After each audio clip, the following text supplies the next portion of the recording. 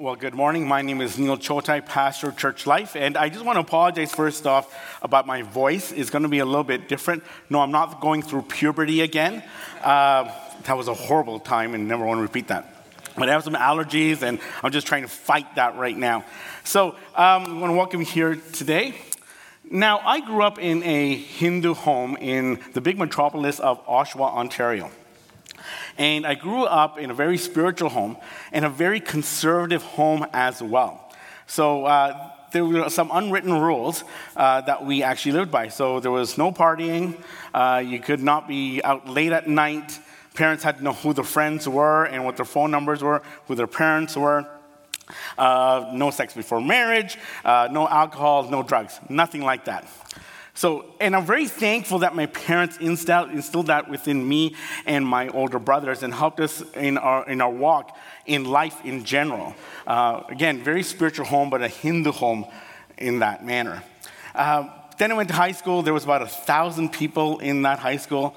And it was very hard for me to make friends with the same worldview that I had. Okay, because you're in high school. You have all these teenagers there in high school. So I'm looking for friends having the same worldview as me. So there was this guy that I met, a good friend, struck this friendship. We both had things in common. Both wanted to be rich. Both wanted to be accountants.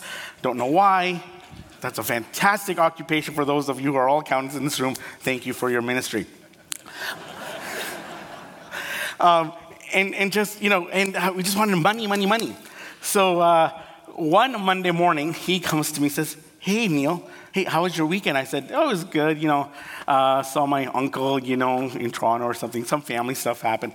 It was fun. It was great." And so then he's kind of like fishing. He's like, "Okay, so how was your weekend?" I said to him, "Oh, it was great. I went to a Pentecostal youth retreat." Now, he's saying certain terms that I just do not understand. No idea what Pentecostal is. No idea what youth retreat meant. I said, "Okay."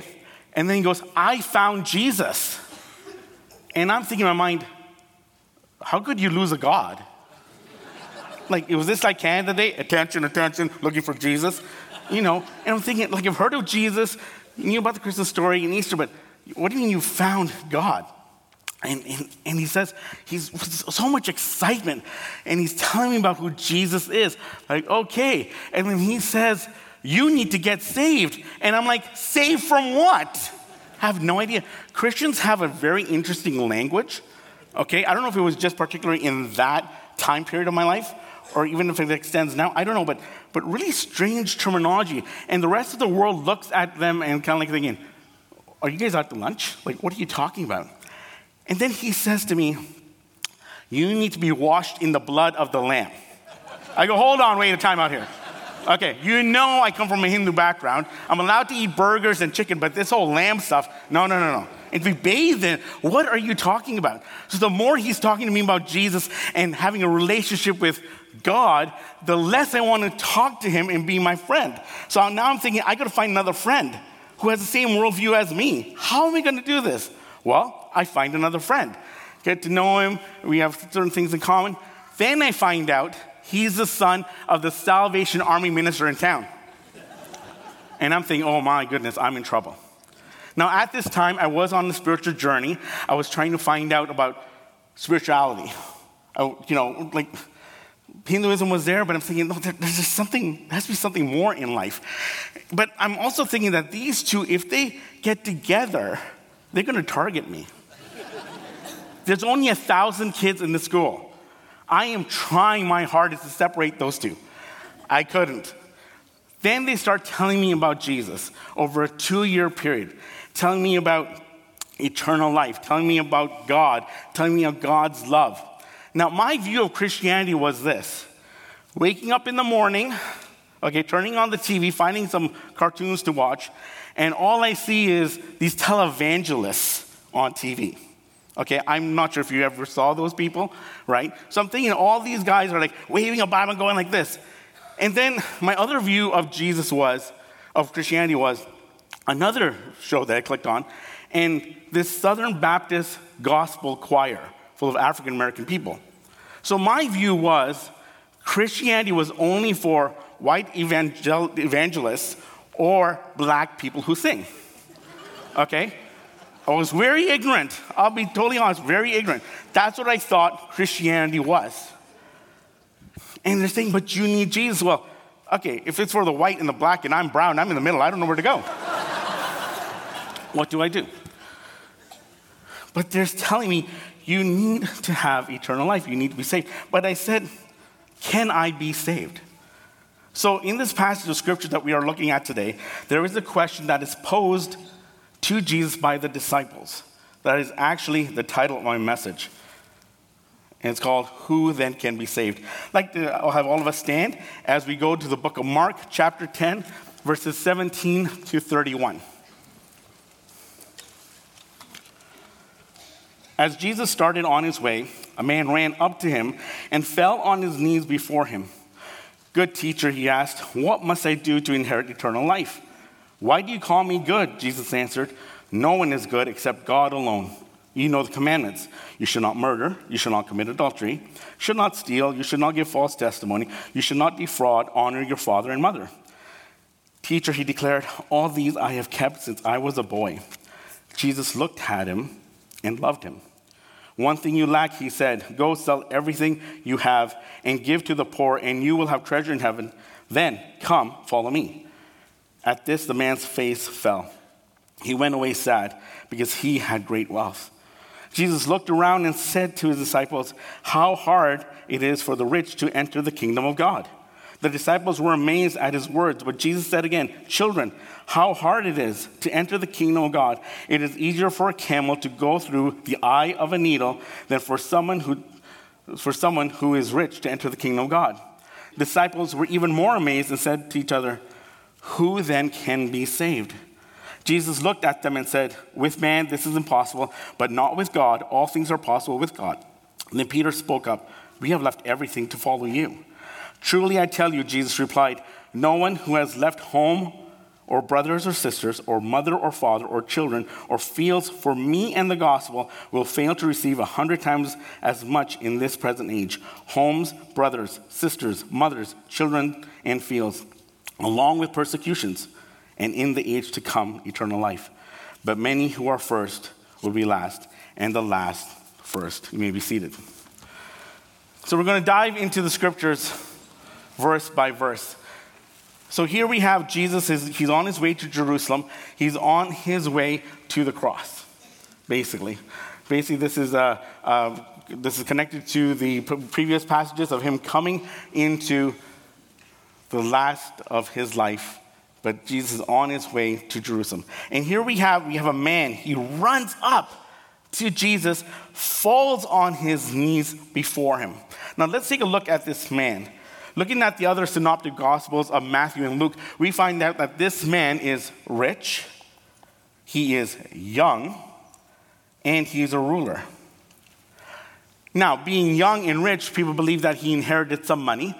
And a ruler, he was probably part of a court or a council. So this is a man of respect within Jewish society. And here he comes, a man of respect, and he runs to Jesus, not walking to Jesus, but running to Jesus, realizing there's a guy named Jesus coming into town. I've heard things about him. And he gives this interesting greeting. He says, good teacher. That was not a common greeting. Teacher was, but not good teacher. And he asks Jesus this question, what must I do to inherit eternal life? Here was an individual brought up in the Jewish faith and realizing there's something that he might be missing when it comes to life and life eternal. Jesus then responds to this man. But instead of answering his question, what does Jesus do? He asks a question. He goes, why do you call me good? Jesus said, no one is good except God alone. The title of good, we use flippantly, the word good. How was your weekend? Good. How are you doing? Good. How's your wife? Good. How's school? Good. How's work? Good. We just say good. But being good in itself, we cannot be good. That is only ascribed to God himself. So Jesus is saying to him, why do you call me good? Only God is good. He is not questioning his deity, But he's trying to make the person understand, you've given me a title that is very, very important. See, we can do good things, but goodness in itself only comes from God. We can only do good things because God has imprinted himself through the revelation in our lives, whether we are a follower of God or not, about things that are good. He says, why do you call me good? Why do you call me good? This man comes with sincerity to Jesus.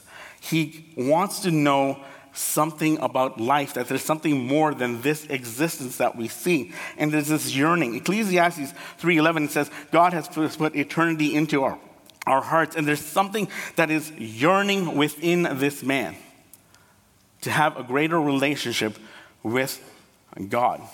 Jesus goes on and he says, you know the commandments. And he lists a few of the commandments. And he's purposely listing these commandments. Don't murder. Don't commit adultery. Don't steal. Don't give false testimony. Don't defraud. Basically, that's coveting. And honor your father and your mother. What Jesus has done, he is quoting the last part of the Decalogue, the last part of the Ten Commandments, which was found in Exodus and Deuteronomy. And these commands have to do with how we treat our neighbor. How do we treat one another? It's this horizontal relationship.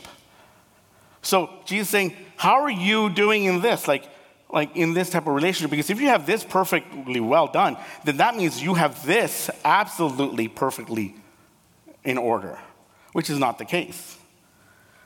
So he asks this question before, and he says this answer, you know the commandments. You know these things. Now, this person has kept these commandments because he responds to Jesus, teacher, all of these I have kept since I was a boy.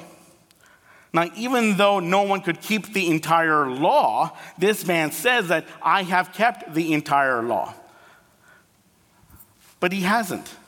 Jesus is concerned about the inside, the man, the heart, the individual, the very essence of this individual.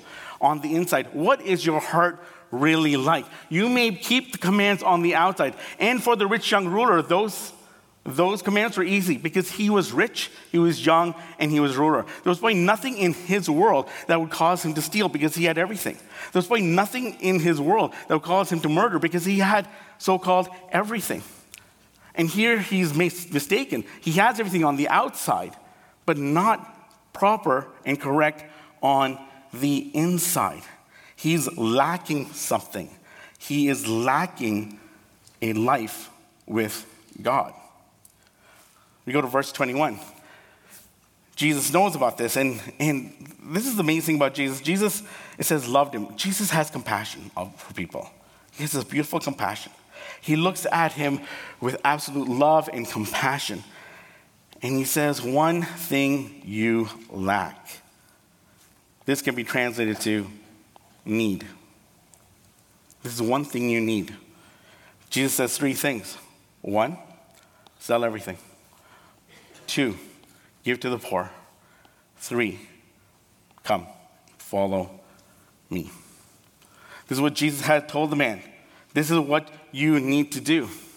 This is what he has to do. Jesus says that the one thing that you lack, the one thing that you need, the one thing that you have that is a stumbling block is this wealth that you have. This stumbling block. He's not necessarily saying it's the wealth. He's saying it's a stumbling block. The one thing that you have that is preventing you from having eternal life is you're holding on to this. What Jesus is saying here is that eternal life is not found in keeping the commandments and the law, but it is found in the person, which is Jesus. Eternal life is only found in him. That is why Jesus says to the young man, follow me. Give up everything and follow me. He's pinpointing something sensitive into that person's life, into his heart. That is that one stumbling block that you have that is preventing you from having a relationship with God. That one thing, as opposed to having treasure in heaven. The man's wealth, position, status, and comfort was his security in this world, but it was not going to give him eternal life. What Jesus is saying is that we must not be attached to material things, but we must be with him. This is the reaction of the individual. At this, the man's face fell. It was utter sadness, utter disappointment, because he had that great wealth. Many times people went to Jesus and they were saddened, and then they interacted with Jesus and they were full of joy and happiness because Christ did something in their lives. And here you have in this portion of Scripture, a man comes in with so-called earthly joy and earthly happiness, interacts with Jesus, and he goes out with total sadness. The problem wasn't with Jesus. The problem was in this person's heart. He didn't realize that obedience to God brought total joy, and that disobedience, by not following Jesus, brought upon him utter sadness. It was a really sad moment. Nobody knows what happened to this man. But he loved his great wealth. He loved that possession. It wasn't the wealth, it was the love of that wealth. It was the love of that possession. He went away sad. The man's disappointment. It was sad. It was tragic. Jesus then looks around and he says to his disciples, how hard it is for the rich to enter the kingdom of God. And I want to just park on this for a moment. The word rich here means things or stuff or possessions. Kingdom of God, Mark will use it interchangeably with kingdom of God, salvation, eternal life. So when we reread this, we could actually read it like this. Jesus looked around and said to his disciples, how hard it is for those who possess things or have the love of things, love of the possessions that they have, how hard it is for them to enter salvation. That is what Jesus is saying, to have eternal life. It is so difficult. It is actually impossible, as we're going to be looking at further. Now, as this message may seem to be for those who are searching for Jesus, this message is also for those who are Christ followers in this room. So what I'm going to ask you for the next few moments until the end of this service, this message, is for all the Christ followers in this room, reflect on what one thing that you have that is a stumbling block for you to live life more abundantly in the race that God has called you today. So after this encounter, it says the disciples were amazed at his words. I'm going to go back to this amazement in the next verse. And Jesus says this important thing. He says, children, this refers to the passage of Scripture before, when he says, come to Jesus, come to God with childlike faith. Not childish, but as childlike faith. And it says, how hard it is to enter the kingdom of God. The beautiful thing about Jesus is he'll take certain things that are around him and he'll try to prove a point. And Jesus was amazing. He was a master at this. Phenomenal. And then he says this, it is easier for a camel, which is the largest land animal in the Middle East. Okay? Take the largest land animal in the Middle East. Okay? It is easier for a camel to go through the eye of a needle than for someone who is rich to enter the kingdom of God. Okay? So I want to parse this for a bit. Stay on this for a second. Now, the term eye of a needle, people have said that this theory came up in the 9th century, that there was a gate in Jerusalem called the Eye of the Needle, a very tiny gate. The only way a camel could get through it is if all the luggage and everything was taken off and this scrawny little camel would go through the gate. Okay, that is actually not the case. That doesn't exist. You know what Jesus is really saying when he says the eye of a needle? You know what that is in English from the original Greek? It means eye of the needle. Okay, so Jesus is saying, take the largest land animal in the Middle East, which is a camel, and put it through the eye of the needle. That it's easier to do that than for someone who has possessions or the love of possessions to enter salvation. How many people have threaded a needle? It's hard. I don't like doing it. I'm surprised this person got this in there. Seriously. But it's the eye of the needle. It's basically impossible. What Jesus is saying, it is impossible if you hold on to possessions, if you hold on to the love of possessions, if you hold on to the love of stuff, if you hold on to the love of your job, if you hold on to the love of what your status is, that is going to impede you from having eternal life. That is what Jesus is saying. I'm here to give you eternal life and then life to the fullest while you are on this planet. That is what Jesus is saying. Well, the disciples were even more amazed. The second time it says that they were amazed, but now they were even more amazed. And let me explain why they were even more amazed. Back then, first century, okay, we've got to put things in context. First century, okay, financial prosperity equaled blessing from God. So this is basically what the disciples are thinking here. Whoa, wait, Jesus, is this what you're, wait a minute. Jesus, you're telling us that somebody who has financial prosperity, that we have been brought up to think that they have the favor of God, the blessing of God upon them, that for them, they cannot enter the kingdom of God? It's going to be hard for them? It's going to be impossible? That's what we were brought up, Jesus, in thinking that those who were financially prosperous were the blessed of God, and then they would have been really high up to where you are, God. It's impossible for them. Then the question is asked, then who can then be saved? If they can't be saved, then who can be saved? Jesus looked at them and said, with man, this is impossible, but not with God. All things are possible with God. And I'm going to park on this for a while, because sometimes people take verses out of context. I always talk about context. It's very important when you look at Scripture to take it into context. Otherwise, when you take things out of context, you make your own theology out of it. What God is saying here, what Jesus is saying here to the disciples and to us today, this is with respect to salvation. Salvation only.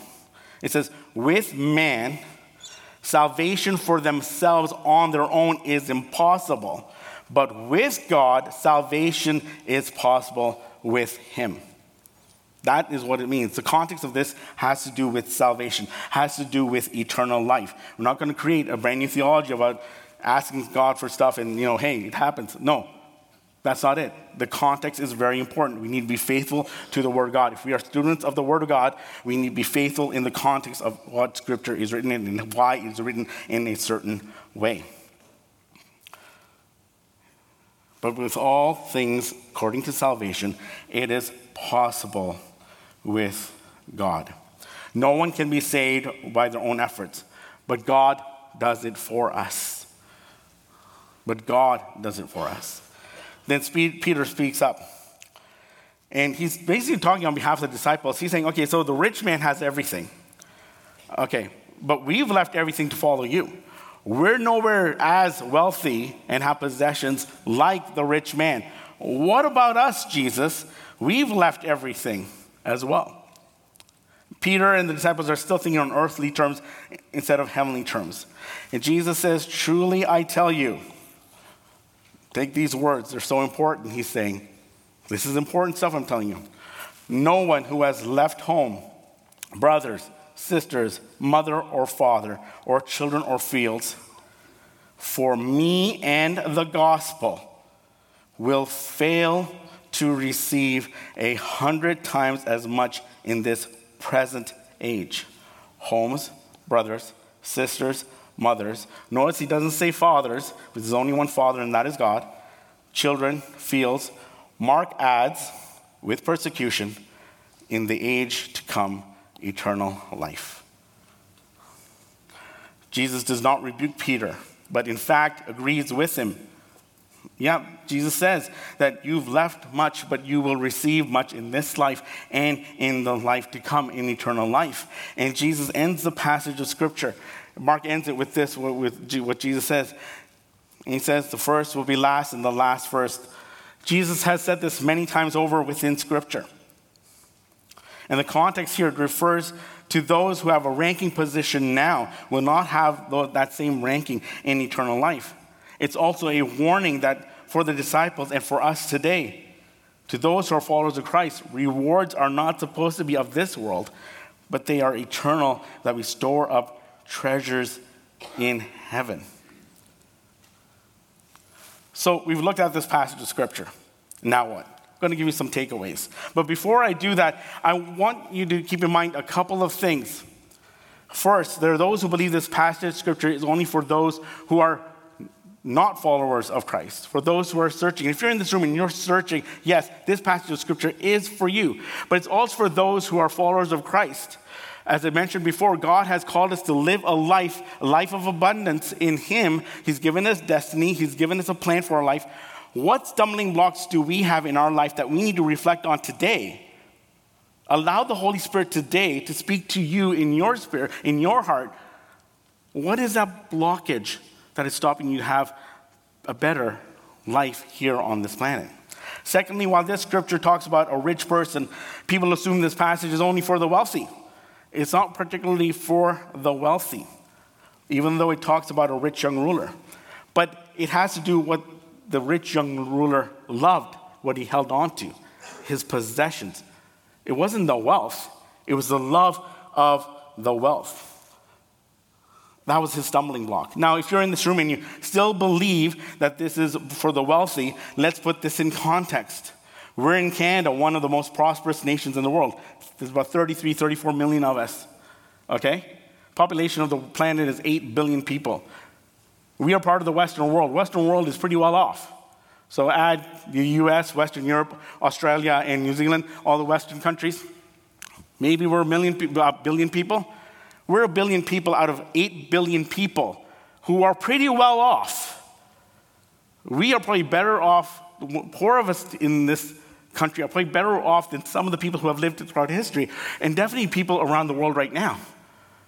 So when we take the context of wealthy, we're the wealthy in this passage. Now let's look at the passage, what it's teaching us. Disciples asked the question, who then can be saved? If the rich man who has so much influence cannot get himself into the kingdom of God, then who can? Eternal life is attained through something called grace. It is grace. And God's grace is an unmerited favor upon us. God welcomes us into His presence, into relationship with Him when we do not deserve it because of our sin. Sin separates us from God to have a relationship with Him. That's an enter the world. When a cataclysmic event happened in the book of Genesis, recorded the fall of man and women. It's the story of Adam and Eve. And we are born with a sinful nature. God's grace was shown to us in the sacrifice of Jesus on the cross. See, over many, many, many thousands of years, the only way to have a relationship with God before Jesus came was to offer sacrifices unto God. But that was a temporary solution. A perfect sacrifice had to be given. And that was what Jesus came here on this planet for. That God gave us His Son. We do not deserve to be in that place of grace, but God chooses to bring us into a relationship with Him through Jesus' death and His resurrection. That God's wrath was placed upon Jesus, that our sins were placed upon Him, as opposed to us receiving that wrath. He took our sin for us. That is God's grace, so we would not have to face death, hell, and the grave. God's grace invites us into a place where we have no right to be in, but we are gracious to have it. The big idea for today is God's grace frees us from the clutches of this world. In verse 17, the rich young ruler said, "What must I do to earn eternal life?" That question is wrong because he's wondering, what can I do? We can't do anything to have eternal life because God's grace is given. It is not earned. God freely gives His grace to us. At the fall of humanity, God had a plan that he would offer up his own son. In the past few weeks, we've seen how Jesus has predicted his death. And Jesus says the Son of Man will be delivered. Who's doing the delivering? Not humanity. God is literally delivering up Jesus as the perfect sacrifice so there would not have to be any more sacrifices because of the grace and love that he has for us. The rich man thought that he could attain eternal life because of something that he could do, because of his stature, because of his age, because of his prosperity. He wanted to be a somebody. And in being that somebody, he thought that would leverage him to have eternal life. John Piper writes, we weren't meant to be a somebody. We were meant to know somebody, and that is Jesus Christ. That somebody is Jesus. Secondly, God's grace brings freedom. This is why Jesus said to the rich young ruler, give up everything to the poor, follow me. You may think that eternal life is something that you can get, but no. It's something that is earned, and you have freedom when you accept God's grace. See, this is the problem for the rich young ruler and many of us in life. We hold on to things. We hold on to our stature. We hold on to who we are, or our jobs, or degrees, or our wealth. We hold on to it. But when we're holding on to it, we have to ask the question, are we holding on to those things and possessions, or are those possessions holding on to us? And this is what God says. Give that stumbling block away. Open up your hands and give it to me. Let go of it and welcome me. That is what Jesus is saying, that there is freedom when we receive God's grace. The only thing that the rich young ruler had to do was to give up that stumbling block for eternal life. What a beautiful exchange. Giving up stuff, giving up your stumbling block, and you receive eternal life. That is a wonderful exchange. God doesn't want us to stay where we are, but he wants to move in that freedom for all the Christ followers in this room. What is that one thing that you need to give up to live the life that God has called you to go further into a better life in him? He doesn't want to just leave us where we are today, but wants us to go further. Tim Keller says, God sees us where we are, loves us where we are, accepts us where we are. But by his grace, he does not leave us as we are and calls us to follow him in life. We are given a freedom in our relationship to go further where we're supposed to be. And that is what God wants us to do, to have a life that is full of abundance, to do better for the life that he has given us. And lastly, God's grace gives us blessings. The rich young man probably thought that while he's giving everything up, he's giving up all of the blessings, all this favor from God, he's giving it up, he's going to have nothing. He was thinking about earthly things as opposed to godly things, heavenly things. His mindset was on the finite things instead of the infinite things. His mind was on earth and not in God's presence. When Jesus was talking to the disciples in the last few verses, he gave them a 3-point promise. And in that passage, he said, you're going to give 100-fold of what you have lost. Brothers, sisters. You know what we gain when we come into a relationship with Jesus Christ? We do receive 100-fold, but it's more than 100-fold. You know what? We enter into a new community, a new gathering of God's people. In the Greek, it's called ecclesia. It's called the church. It's called the family of God. That is what we inherit when we answer the call of Jesus to have eternal life, to have a relationship with him. Yes, we're going to have persecutions and we're going to suffer. Yes, but those who choose God, God has said, yes, the world's not going to like what you do, but that's okay. You have a relationship with me. You have eternal life, and I'm with you always. Eternal life to come. For those who are not followers of Christ, the promises that come when you become a disciple are incredible through God's grace. He wants to have a relationship with you. He wants you to have a family of God called the church. He wants you to give you a destiny. He wants to give you a path that is absolutely wonderful instead of the path that you are taking right now that will lead to destruction. For the disciple of Christ right now, remember the greater blessings that come in the future, a decision that you have already made, and the abundant life that he has called you to. Who then can be saved is what the disciples asked Jesus. The answer is all who hear the calling of Christ can come into relationship with him. And it is through his grace that we can have a relationship with him. And relationship is secure. As R.C. Sproul has said, we are secure, not because we hold tightly to Jesus, but this is the beautiful part, but he holds tightly to us. To those who are searching today, listen to the call of God that is coming upon your life right now. He is calling you into a relationship. Are you looking for fulfillment of life? It comes from God. Are you looking for a reason to live? It comes from God. Are you looking for a purpose in life? It comes from God. Are you looking for a joy that you can hardly imagine, this happiness? That's what the rich young ruler wanted, but he dismissed it. Are you looking for the ultimate happiness, that ultimate joy?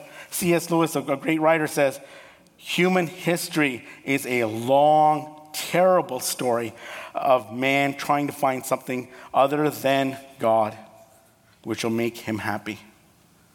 If you're in this room, not a Christ follower, God is calling you into relationship today. It's a decision from your heart, and it's an important decision to make. And in that decision,